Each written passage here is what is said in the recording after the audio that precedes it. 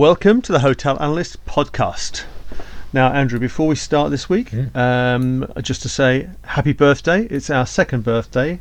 Can you believe it's 2 years ago we started doing the Hotel Analyst podcast, and we must have knocked out 100 podcasts since then. So, wow. Yeah. It's a habit we've started and we're not going to break.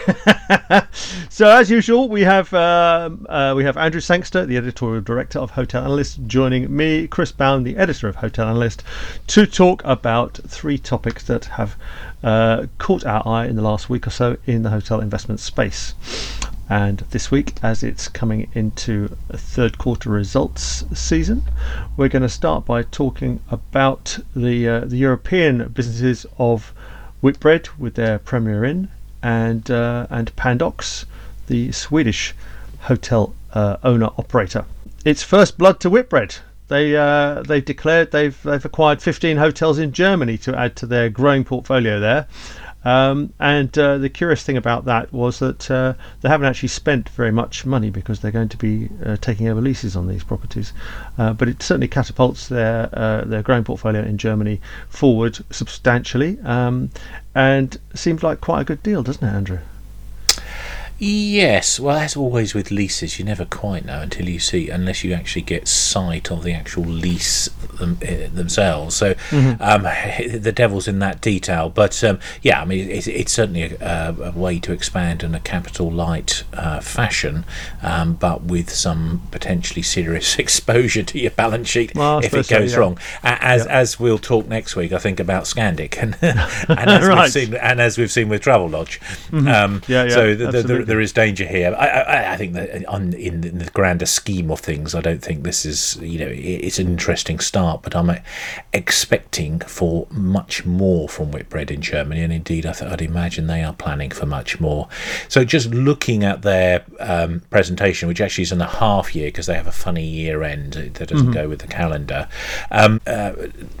talked about the potential in Germany, and their argument is, look, this is a market which is much more independent heavy than in the UK. So they're saying it's 72% independent against 48% independent in the UK, and the branded budget market is only 9% in Germany against 28% in the UK.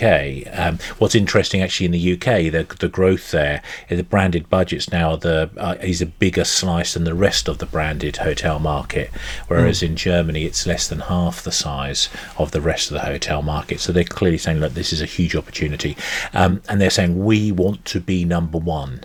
So, and they're saying we're going to spend. We've got M&A. It's going to be a challenge for them to do that. They are insisting on decent return on capital employed. They said for these latest deals that they're expecting, once the hotels mature, that the ROCE, the return on capital employed, is going to be in the range 10% to 14%, which in this market is very ambitious, I think. Yes, so they're not going to kind of waste time putting spending willy-nilly to just get boots on the ground. It's quite targeted, isn't it? Their Yeah, absolutely. Yeah. The other thing I wanted to pull out is something we're going to go on to talk about IHG in a moment, but I listened to an interview with IHG CEO Keith Barr, which he did at the end of September, so it's just over a month old, with Bernstein. At a conference they were organising, and the interesting bit he pulled out, amongst other things, we'll talk about the other things in a moment, but the thing for this particular issue, sort of budget hotels and lower chain scale hotels, is just how strong the business market has remained. Because we'd kind of, I'd certainly, I have to say, I'd assumed that actually the business market is all but dead, but no, not at all. Well, no, there's still builders, painters, decorators out there working. Exactly, and actually, and the astonishing thing was it's 60% still the split, the business mix split at IHG's mainstream brands, and that's sort of Holiday Inn, Holiday Inn Express and below, so stuff like Avid and what have you. Their mix is 60% business and 40% leisure, and he said that split stayed the same. At Whitbread, the split is roughly 50-50. They didn't explicitly say that it's been stayed the same, but I'm guessing, there's no reason to believe that the pattern in the US is going to be dramatically different from the pattern in the UK. And so, and Whitbread, I think, is in a good position there, because it's stronger on that business side than the rest of the market, which is slightly skewed towards leisure. So, and I think that their bit of the business market is remaining robust. It's shot to bits if you're in the upscale or luxury market. Business travel is very, very difficult. Oh yeah. But for the market we're talking about here, for Whitbread or for IHG's mainstream brands, it's pretty healthy. Well, relatively speaking, everything's relative at the moment. We're about to talk about the lockdowns coming in across Europe, and obviously not for the next few months. But in terms of that recovery bit, and we can project forward beyond this current bout of lockdowns, hopefully before Easter, but probably by Easter next year we'll be coming out of this mess and nonsense, and then we can start seeing, and it's going to be this more resilience there in the business traveller bit than certainly I'd appreciated anyway. And of course Pandox has got similar exposure to the German and British markets, but more as a landlord than as principally as an operator.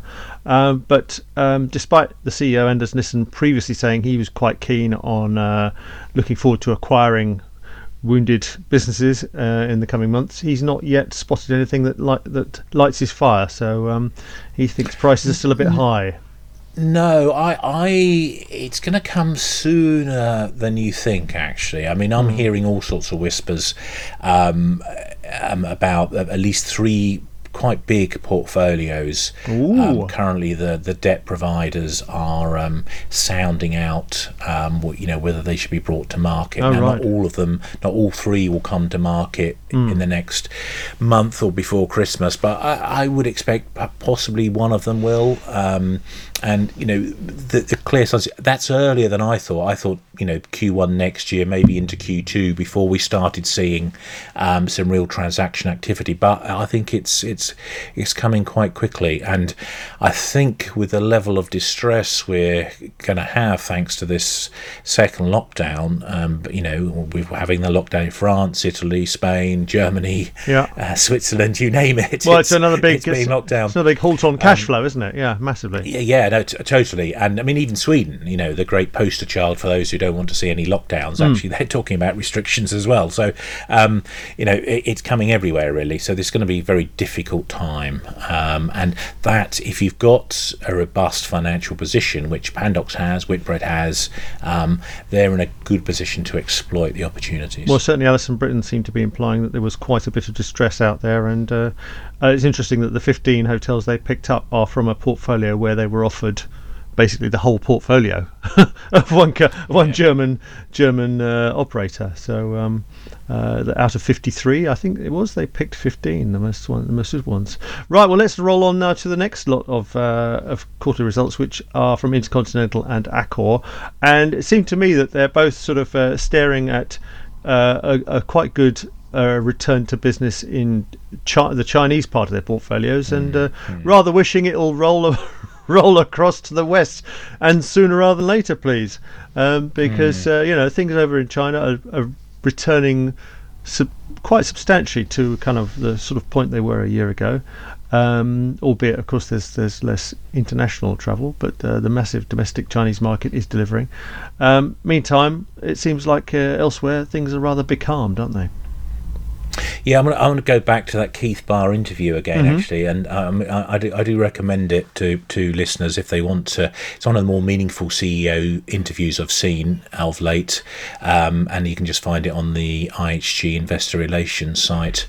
But in that, Barr talks about what is the way out, and that China can represent a way out for other countries, but he does warn that this isn't coming any time soon, unfortunately, for other countries. He's saying either you have a vaccine or you have the virus under control, and he wasn't very optimistic about getting the virus under control outside of China. Right. And so we're talking a vaccine, and as we've previously discussed on this podcast, the vaccine in terms of widespread rollout is the second half of next year at the earliest.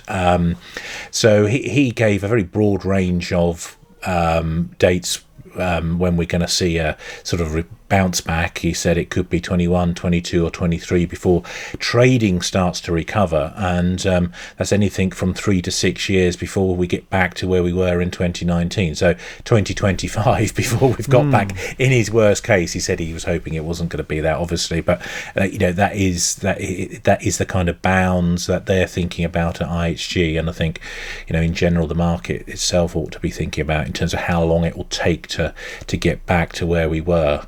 I did take, there is a big encouragement though, because this industry is coming back, and he said, look, we're going to have tailwinds as well as headwinds on the way back. And we've talked a lot about how business travel is going to take a long time to recover, and that's probably true, certainly for that higher end.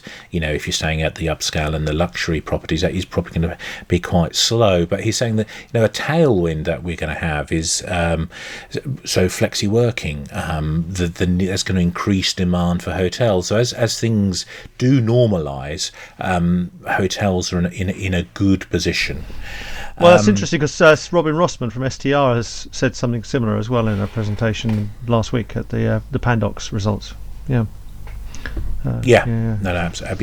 Absolutely, and I think we can see we've seen the raft of hotel brand companies introducing some sort of working from hotel, as it's called, offers, haven't we? So that's all part of that going on as well.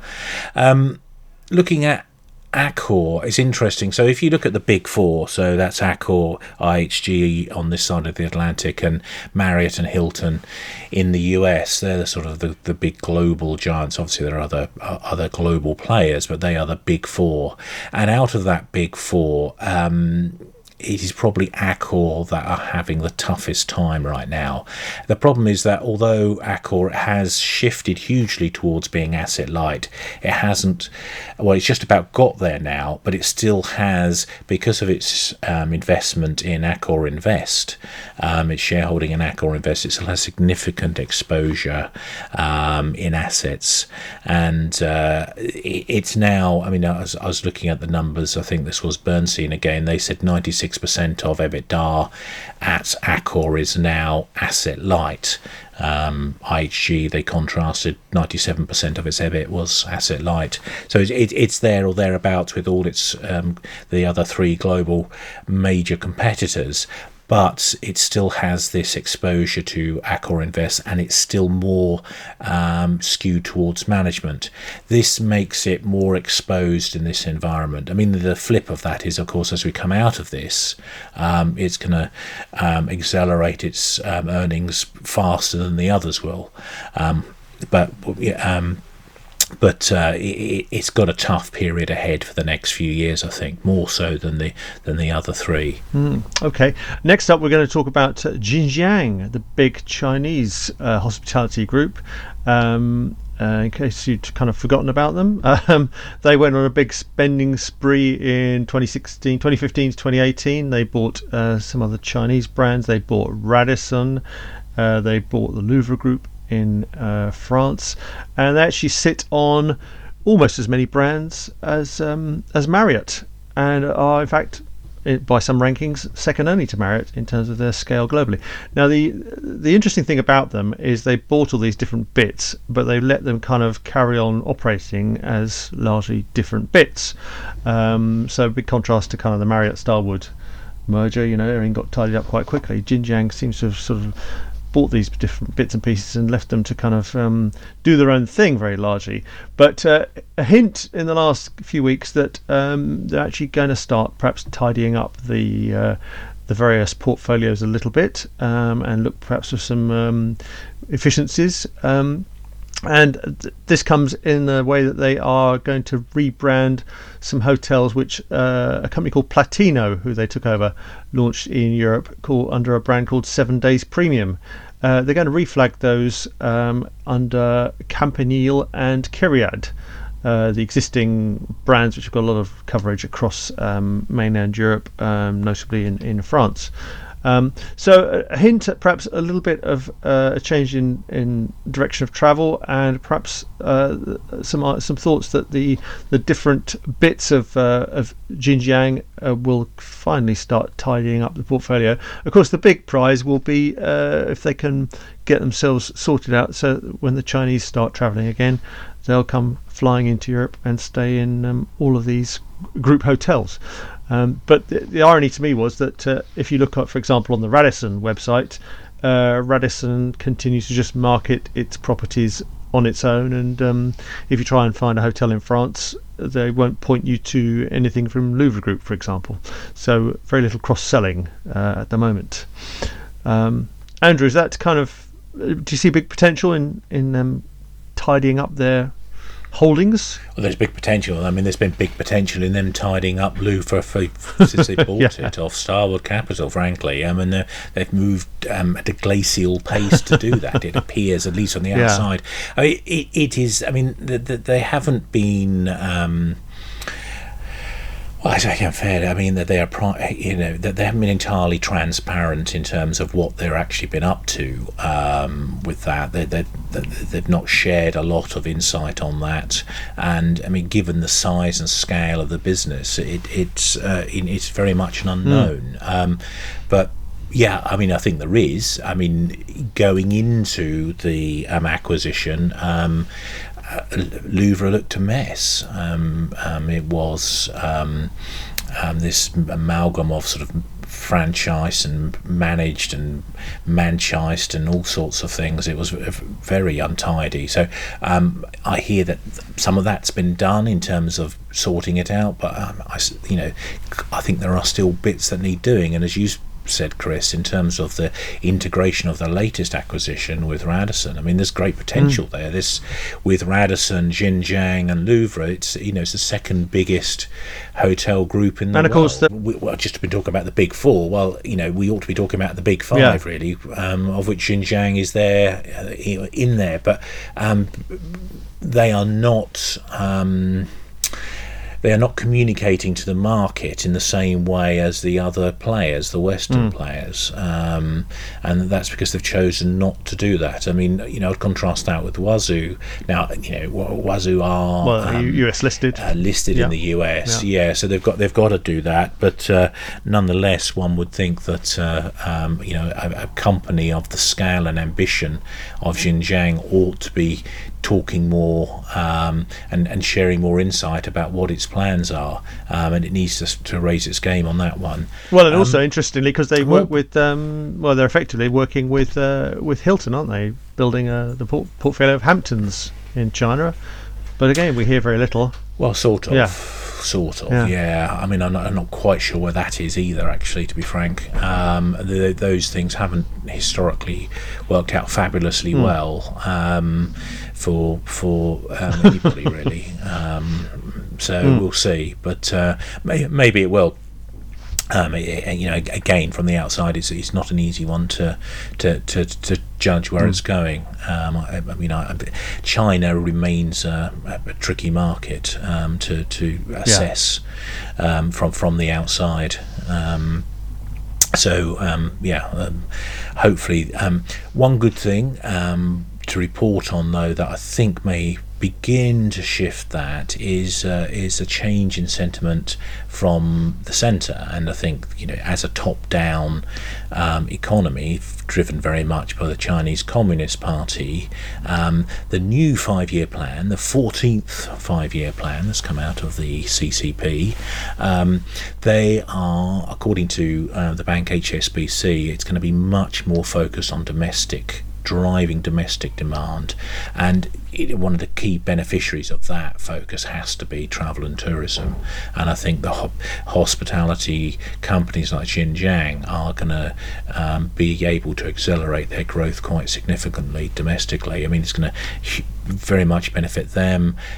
Depends. I mean, there's been a lot of what shall we say, difficult times for non-state-owned enterprises in China. So I do wonder where Huazhu is going to fit on the scale of things. But Xinjiang, which is very much a state-owned enterprise, I think has a clear run here, and is going to be a big beneficiary of this next 5-year plan. I mean, the details of that are going to come out over the next. I mean, what they've just announced in the last week of the 5-year plan is the broad picture about where it's heading, which is the domestic demand piece. The details of how it's going to drive that are going to be critical, and it's going to be interesting to see just how much hospitality and hotels figure in that plan. And that's your recipient of the 5-star award this week, isn't it, Andrew? The five stars for the 5-year plan. Yeah, I was thinking that 5 stars to the 5-year plan. You like the sound of it? That's quite neat. The other one I'm going to give 2, because I think we're going to have 2 stars as well, aren't we? So yes, so I'm going to give a second one, which is to the whole senior living thing, which has just been, we've got a story this week in Perspective on senior living, and you've written a good piece about Lone Star's acquisition of McCarthy and Stone, and just announced today was Carlyle Group's acquisition of Beechcroft from Alchemy Partners. So it's very much 5-star for the senior living sector at the minute. It really does seem to be on the up, and the appetite of investors are. Okay, well then we're doing two no-star awards this week, and my no-star award goes to Urbanist Hotels, who played a high-stakes game. They were hoping with Rosewood Hotels to build a luxury landmark hotel overlooking Edinburgh. So they were hoping to take a historic building that looks out over the Edinburgh landscape and convert it to a hotel, and they've been told no by the Scottish planners. No! Get out! So it was a high stakes game, and unfortunately they have lost. So no stars for them. And Andrew, off. Yeah, well, we are always beating up governments on lockdowns, but I'm going to give the no stars to the lockdowns themselves. And I'm not going to beat up governments this time around, because I think they're just in an invidious position. Because on the one hand, people, more than half the population see them as mass murderers, and the other half of the population see them as Big Brother and trying to persecute us all and lock us all up for no real reason. So I think they're on a hiding to nothing. But as we've seen with, we've already mentioned this on this podcast, the Swedish government itself, which has really resisted lockdown, is now heading towards tighter restrictions. It's very difficult, and they're in a very difficult situation. My hope on the lockdown piece, I'm buried in all the bad news on this lockdown, I think, is, say, in the UK we've got the mass testing going on in Liverpool. If they can actually get it together and roll out mass testing across the country, and hopefully other European governments will be able to do that in their countries. I think that is the way we're going to get to the virus under control and start looking a bit more like China. But so it's not no stars for the government, right, despite all the justifiable criticism of the hospitality sector towards it. I think but it's in a very difficult situation. But definitely no star for the fact we've got to go into another damn series of lockdowns. Oh dear. And on that note, we'll nip out and get some more toilet rolls in before it starts. We'll say bye for now.